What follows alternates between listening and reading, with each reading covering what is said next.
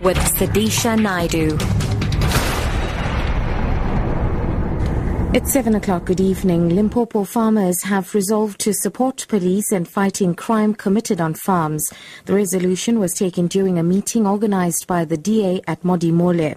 Discussions focused on farm attacks, Zimbabweans working in South Africa illegally, and poor policing. Representatives of Agri Limpopo and the Transvaal Agricultural Union made inputs regarding improved safety measures on farms.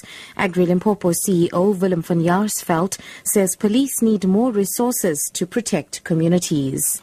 There's such a huge need for new trainees. There's a shortage of vehicles and other equipment in the police stations that you can't really blame the South African Police Services people at local level. They can just do what they can do with what they have. Ask the commissioner of the police to do her utmost best to get a bigger budget for this type of things.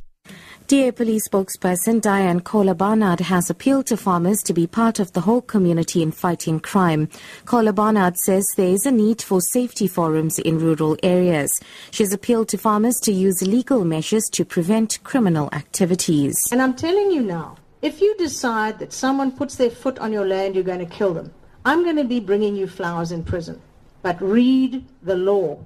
Don't shoot someone in the back, you'll be in jail for the rest of your life. Be careful what you do. This is a community that understands the law. You cannot break the law. Use the law to uphold what you do and to protect you. But don't end up in jail, for heaven's sakes.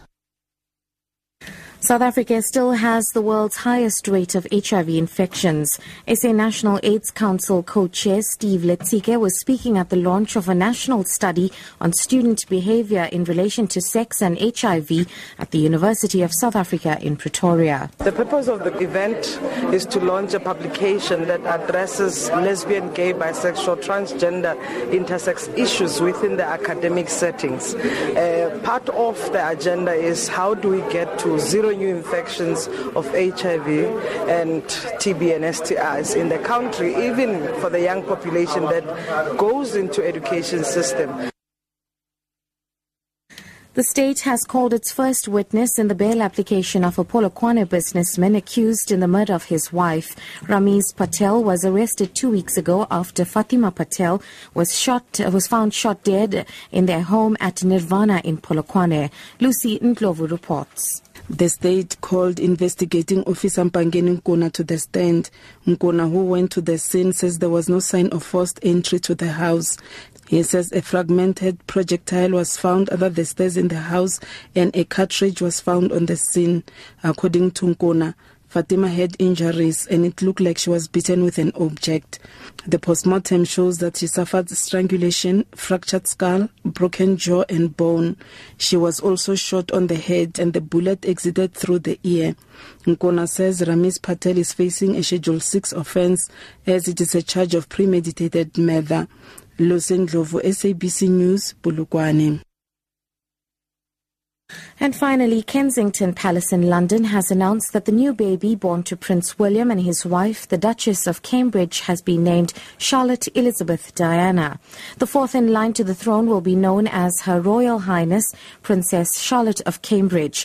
The baby was born on Saturday at St Mary's Hospital in London.